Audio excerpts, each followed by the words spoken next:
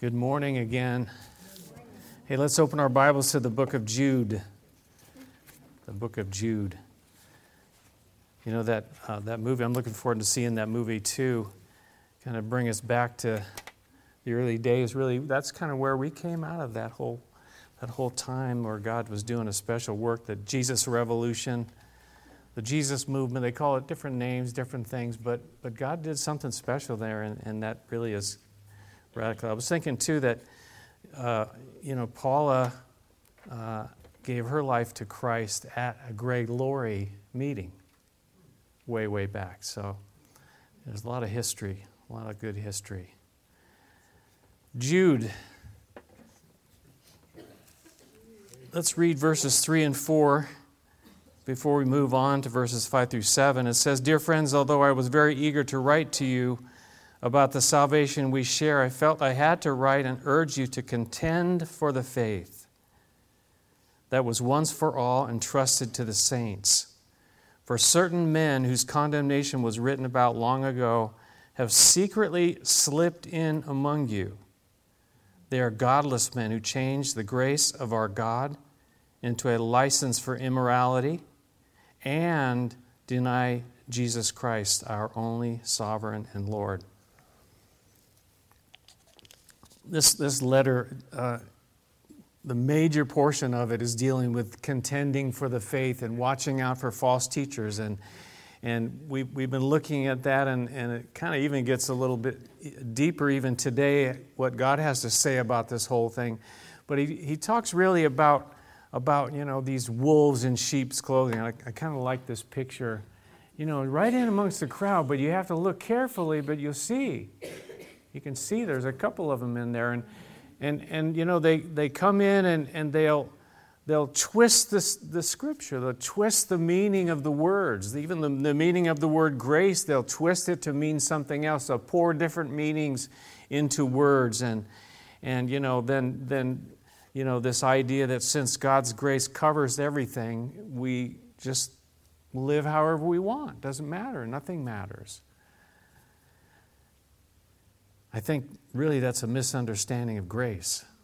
And again, when we truly know what grace is and we're impacted by what God has done by His grace, how can you live like that? So that's what Paul says. God forbid, how can we do that? Live any other way than the way God would have us to live. And then secondly, they deny that Jesus Christ is our only sovereign and Lord. That's a huge problem. Jesus is Lord, and He will continue to be Lord, and we're going to hear some more about that in a couple of weeks. But when we don't really understand who Jesus is and what obedience is, this is what happens. But Jude points out as we get into the next section here is that their day will come and the truth will win out. The truth will win out. So the interesting thing about Jude, and again, we talked about this in the beginning, that Jude, he grew up with Jesus, right? And we kind of think about his personality and who he was and everything, but there's something that kind of comes out as we get into this next section, is that Jude knew the Bible. He knew the Scripture, the Old Testament Scriptures, of course. He knew what they said. And so then he begins to give three examples. And remember that the context here is these false teachers. But he gives these three examples, these three instances of judgment. Now, I warned you last week that, it's going to get worse in terms of the difficult things that Jude has to say and to speak about. And judgment is not something that, we like to talk about. We like to talk about the God of love, and as much as God is love, and He is a God of love, He's also the righteous and holy judge. And He is sovereign. He makes decisions, and He can and He will do what He says He will do. And for us to surrender and to submit to that, the fear of the Lord is the beginning of wisdom, the Bible says. So for us to have this right understanding of who He really is, and that we would humble ourselves under the mighty hand of God, and He will lift us up. Warren Wiersbe said that these are three examples of those who resisted His authority and they turned from the truth, and this is what they received. And he said that God will also judge the false teachers. Their seeming success will not last. God will have the last word. God will have the last word.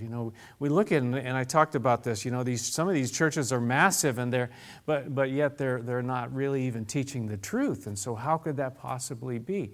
Their seeming success, Warren said, will not last. God will have the last word, and that is always true. God will have the last word.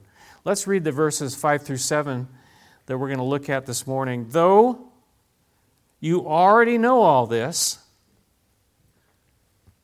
I want to remind you that the Lord delivered His people out of Egypt, but later destroyed those who did not believe. And the angels who did not keep their positions of authority, but abandoned their own home, these He has kept in darkness, bound with everlasting chains for judgment on the great day.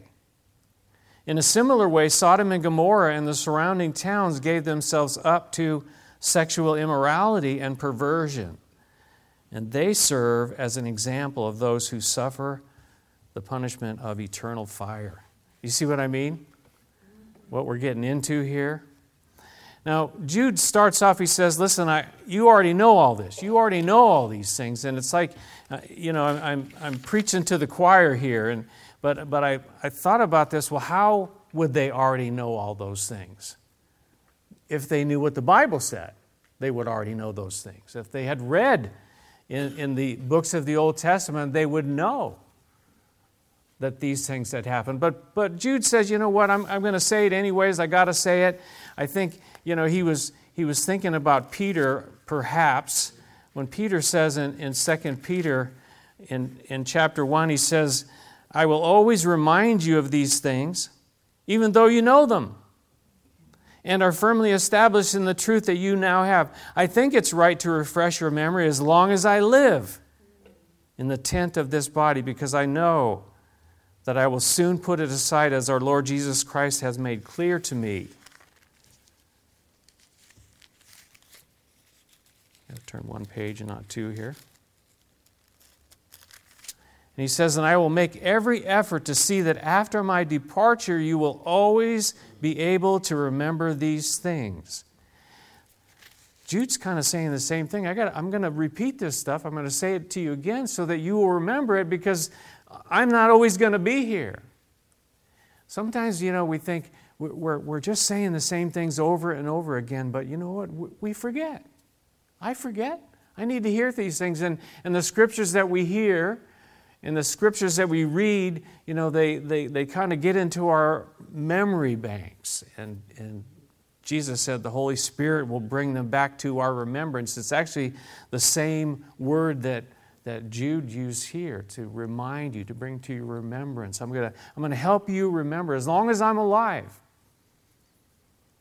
So he's got these three examples, and we're going to look at each one. One's in verse 5, one's in verse 6, and one's in verse 7. So the first one, found in verse 5, he says that the Lord delivered His people out of Egypt, but later destroyed those who did not believe.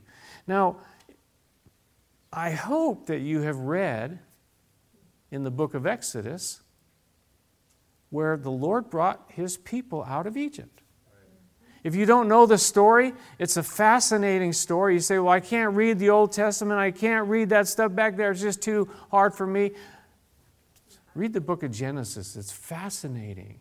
Start in the book of Exodus. Leviticus gets a little bit difficult. I totally agree, but you still need to get through it. Deuteronomy is filled with some difficult portions, but it gives a whole bunch of history, the history of our planet, really, from the first 5 books of the Bible. It gives a kind of the foundation for who we are, where we came from. And we need to know that. Where did it all come from?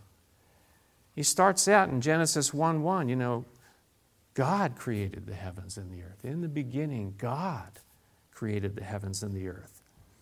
So he refers back now, and where did he know this? He knew this from what the Old Testament said, what the Bible, what the Scriptures said about this Exodus, where the people of Israel, the children of Israel, were where?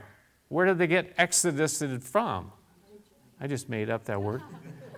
They got exodused from Egypt, right? Because they were in Egypt and they were slaves. They were slaves in Egypt. And you know, they cried out to the Lord, and finally God brought them a deliverer in the form of Moses to bring them out of slavery, out of the land of Egypt. It was an incredible thing. This is no small group of people. This is over 1 million plus people that were delivered miraculously. And go read the story. It's fascinating. We don't have time to read all that. We'll never get through any of these verses here in Jude. But he brought them out miraculously, and they saw what he did. The ones that Jude is speaking about, they saw the miracles, they saw them, and yet, even though they saw it, even though they were actually there, what does Jude say? It says they didn't believe. They didn't believe him. Later on, this isn't too far down the road now, they've been brought out of the land of Egypt, and they're pretty much on the gateway into the promised land. Right? This isn't very long. And so God says, it's time for you to go into the promised land. I'm going to take you in. It's going to be incredible. Don't forget what I just now did to get you out of Egypt. Sometimes our memory isn't so good, right? We forgot. We're facing some battle, and we go like, I'll never get through this. We forget what he did last week. We forget what he did yesterday. Much less, years ago. Anyways, they're at the gateway to the promised land, and God says, go in. They say, well, Deuteronomy tells us, they asked if they could have some spies to go in first and check it all out. So God says, yeah, okay, you can have some spies. They send in one from each tribe. 12 spies go into the land, right? They were sent to go check it out. They put balloons up in the sky. No, just kidding. I got you on that one, didn't I? And then the natives there, they shut it down. No, they went in and they explored the land. They were told to go in and explore the land and see what it was like and what kind of thing they were going to face and was there any fruit in the land. And so they go in and they come back out and they bring all this fruit with them. And they said the place is like exploding with fruit. Yeah, it's incredible. But there's like giants in there. There's like a lot of people, and the cities are walled. They have these big fat walls, and God says, listen, go in. And two of the spies who went in, Joshua and Caleb, right? They said, yeah, definitely, we're going to go. We can do it. God is going to do it for us. But 10 of them said, no, we can't. We can't. We don't believe that God can do what God is telling us that he will do. Very sad, isn't it? They're not willing to trust God, even though, as Jude tells us here, they saw it. They saw what he did to bring them out of the land of Egypt, out of slavery, but we're not going to believe him. You know what? You and I, we need to be reminded of what God has done for us. And when we face these new things, that God we would trust God, that he's going to get me through this today too. They said we don't want to go.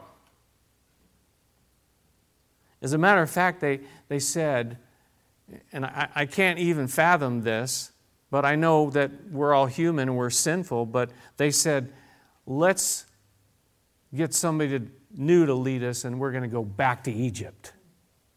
We're going to go back into slavery? Like, what is wrong with you people? So it says here that they died.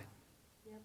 They couldn't enter because of unbelief, and Deuteronomy tells us they couldn't enter because they had a hard heart. Their hearts were hard. One person said this, they did not believe that God would give them the land of Canaan. Consequently, all the unbelieving adults died in the desert without entering the promised land except for Caleb and Joshua. So for 40 years they wandered around. 40 years, until that whole generation of those that were 20 years old and older, until they had all died in the desert. That's why they had to wander in the desert for 40 years. God didn't want them to wander around in the desert for 40 years, but because they wouldn't go in when He said go in, that's what happened. Okay, you don't want to believe me? You don't want to follow me? Here you are. We think, well, and again, if you've never read what happened back then, you've got to go read it. This is, in the book of Exodus, and then, what I just described is in the book of Numbers in chapters 13 and 14. But Paul says back in 1 Corinthians chapter 10 about these things, he says, I don't want you to be ignorant of the fact, brothers, that our forefathers were all under the cloud, that they passed through the sea. They were all baptized into Moses and in the cloud and in the sea. They all ate the same spiritual food and drank the same spiritual drink. For they drank from the spiritual rock that accompanied them. That rock was Christ. Even back then, Christ was there with them. Why? Because He is eternally existent. Nevertheless, Paul says, God was not pleased with most of them, and their bodies were scattered over the desert. Say, okay, that was them back then. But Paul goes on, he says, now these things occurred as examples to keep us from setting our hearts on evil things as they did. Do not be idolaters as some of them were. Don't commit sexual immorality as some of them did. And he talks about all the examples in the Old Testament. Don't grumble as they were doing. He says these things happened to them as examples and were written down as warnings for us. Not just those people back then on whom the fulfillment of the ages has come. So these examples are not just to say what God did with them, but they're examples for us. Think about that. When you think about it, the entrance to the promised land, to go into the promised land is the same as the entrance to eternal life for you and I. How do we get in? We get in through belief, through trust, through trusting in Jesus Christ. And what keeps us out of heaven? Eternal life. Unbelief. A hard heart. Same thing. That's number one. Number two, found in verse 6. And the angels who did not keep their positions of authority, but abandoned their own home, these He has kept in darkness, bound with everlasting chains for judgment on the great day. He's talking about angels here now, and saying, well, God, that judges people, but God judged angels as well. What happened with the angels? They had this incredible place, but yet they rebelled against God. They turned away. One commentator says this, that they aspired higher than what they had. It's never good enough. We will, you know how that is. The grass is greener on the other side, right? And the angels thought, well, we want something more. And they left heaven's brightness and light. And where did they end up? They ended up in darkness, as he said. In the book of Isaiah, it has these verses about Lucifer. And it says there this, how you have fallen from heaven, O morning star, son of the dawn. You have been cast down to the earth, you who once laid low the nations. You said in your heart, I will ascend to heaven. I will raise my throne above the stars of God. I will sit enthroned on the Mount of Assembly on the utmost heights of the sacred mountain. I will ascend above the tops of the clouds. I will make myself like the Most High. But you are brought down to the grave, to the depths of the pit. These angels, it wasn't enough for what God had given them, the place that they had. And that's when the angels in Revelation 12 talks about a third of the angels that were kind of brought along with him. We see in these verses here in Jude, they were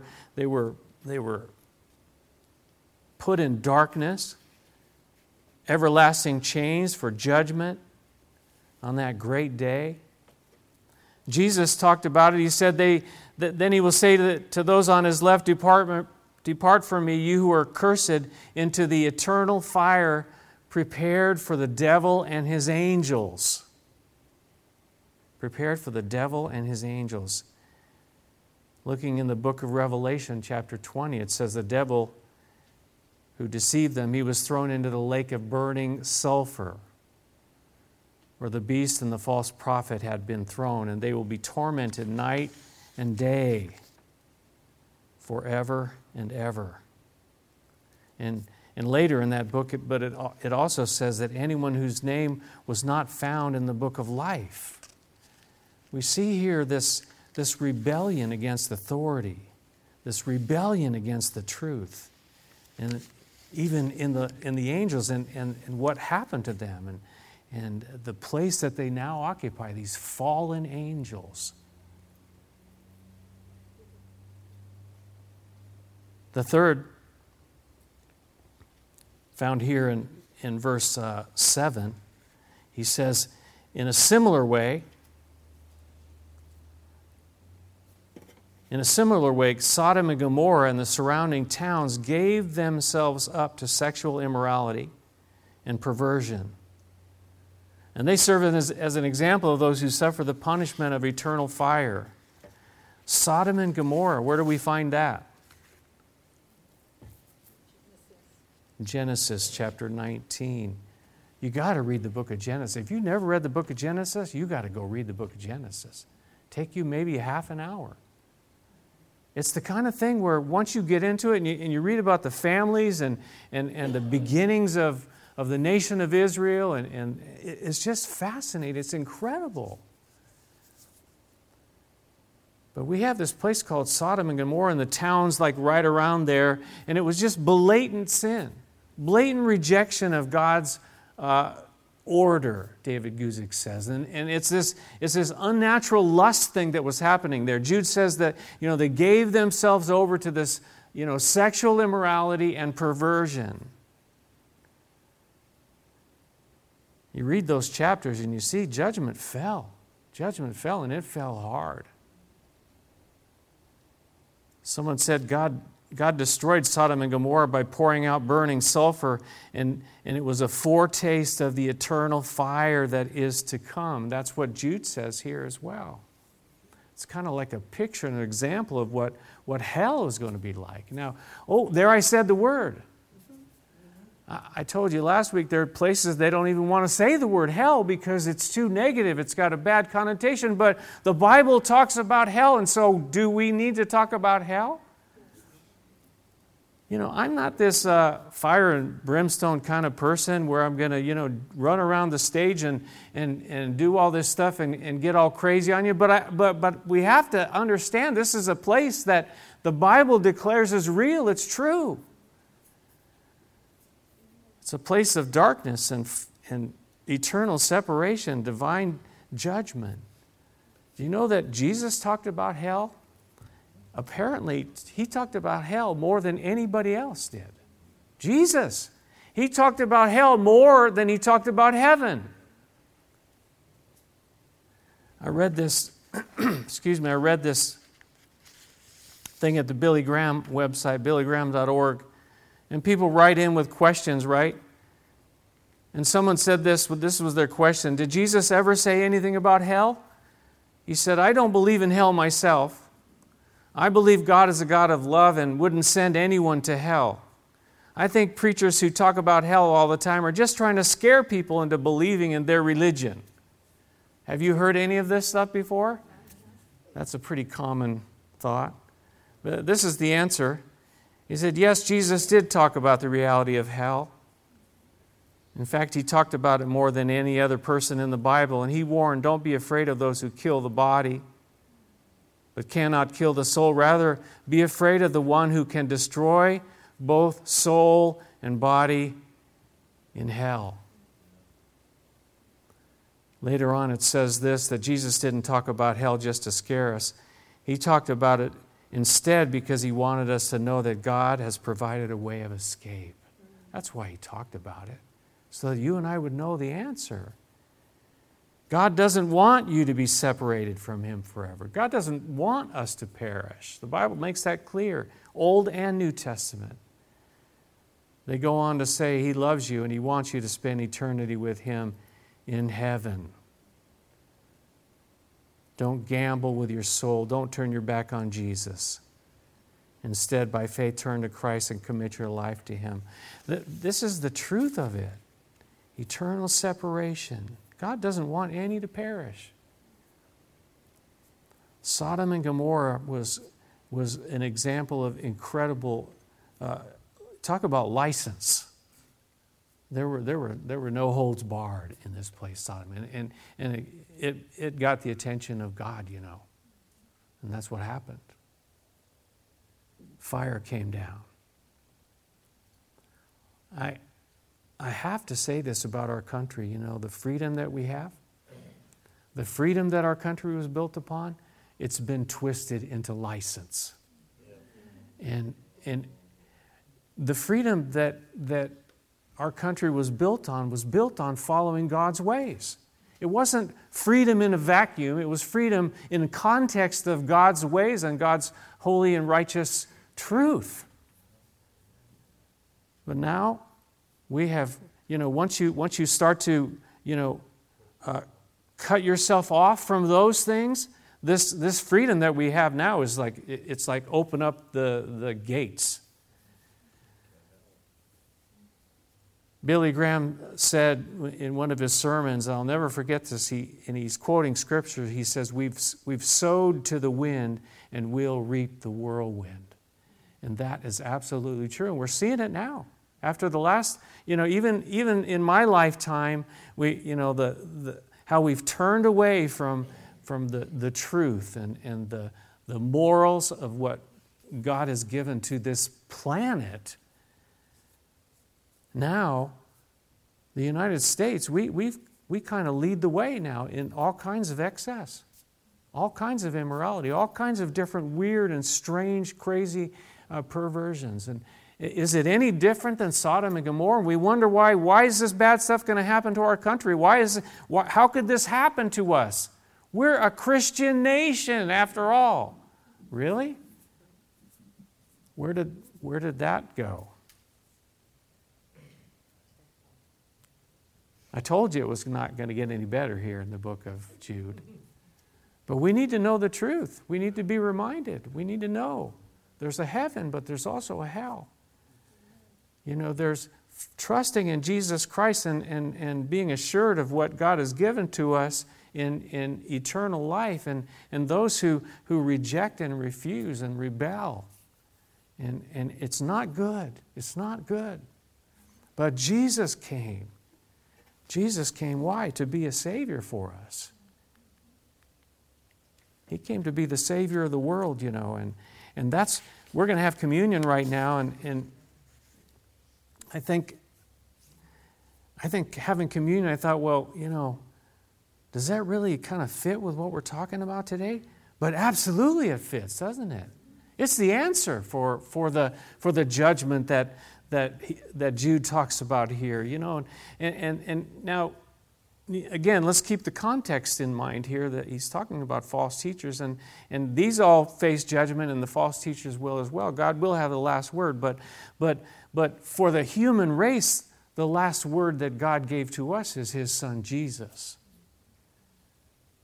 And He died for us. Jesus died for us. He died to save us. He died to deliver us and to give us that eternal life.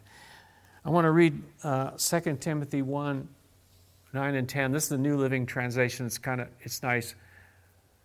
Puts it well. He says, God saved us and called us to live a holy life. He did this not because we deserved it, but because that was His plan from the beginning of time. To show us His grace through Jesus Christ. And now He has made all of this plain to us by the appearing of Christ Jesus our Savior. He broke the power of death and illuminated the way to life and immortality through the good news, through the gospel. That's the answer to all of it. That's the bottom line. That's the last word right there is Jesus. What have you done with Jesus? Is he your Savior or is he not? I mean, that's it. But look what he did. He destroyed death. He brought life and immortality to light through the gospel, through the good news that he gave to us. That's incredible, isn't it? That's why we focus on him, on Jesus. He's the one we focus on. We're all sinners. We know that. But the grace of God that brings salvation has appeared to all men, teaching us to deny ungodliness, worldly lusts, and to live for him and to serve him with the life that we have right now. Let's pray together, and after we pray, we're going to pass out the communion and have communion together. But let's pray first.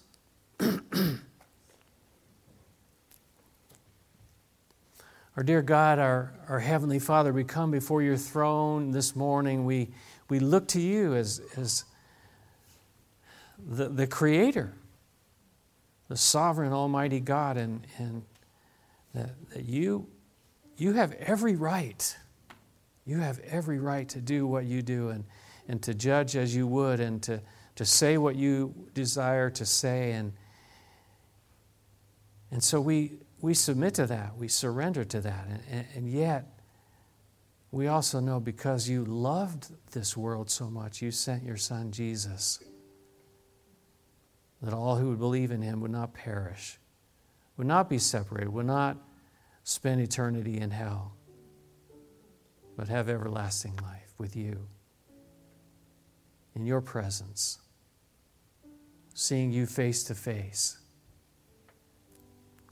Lord, I hope and pray that each person listening here in this room, and maybe others that would listen, that they know you, Jesus, as Lord and Savior.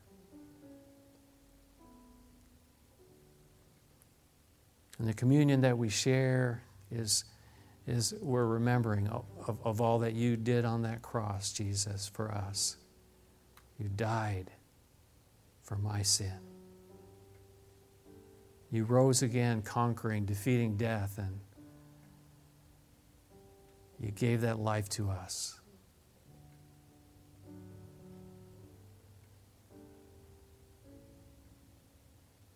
Maybe you need to surrender your life to Jesus, or maybe submit to the awesome hand of God today, this morning, and say, God, I surrender. I've been living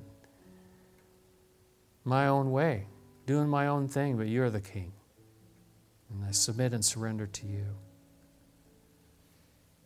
And Jesus, I'm lost without you. I ask you into my life. I receive you. I believe that you are the Son of God.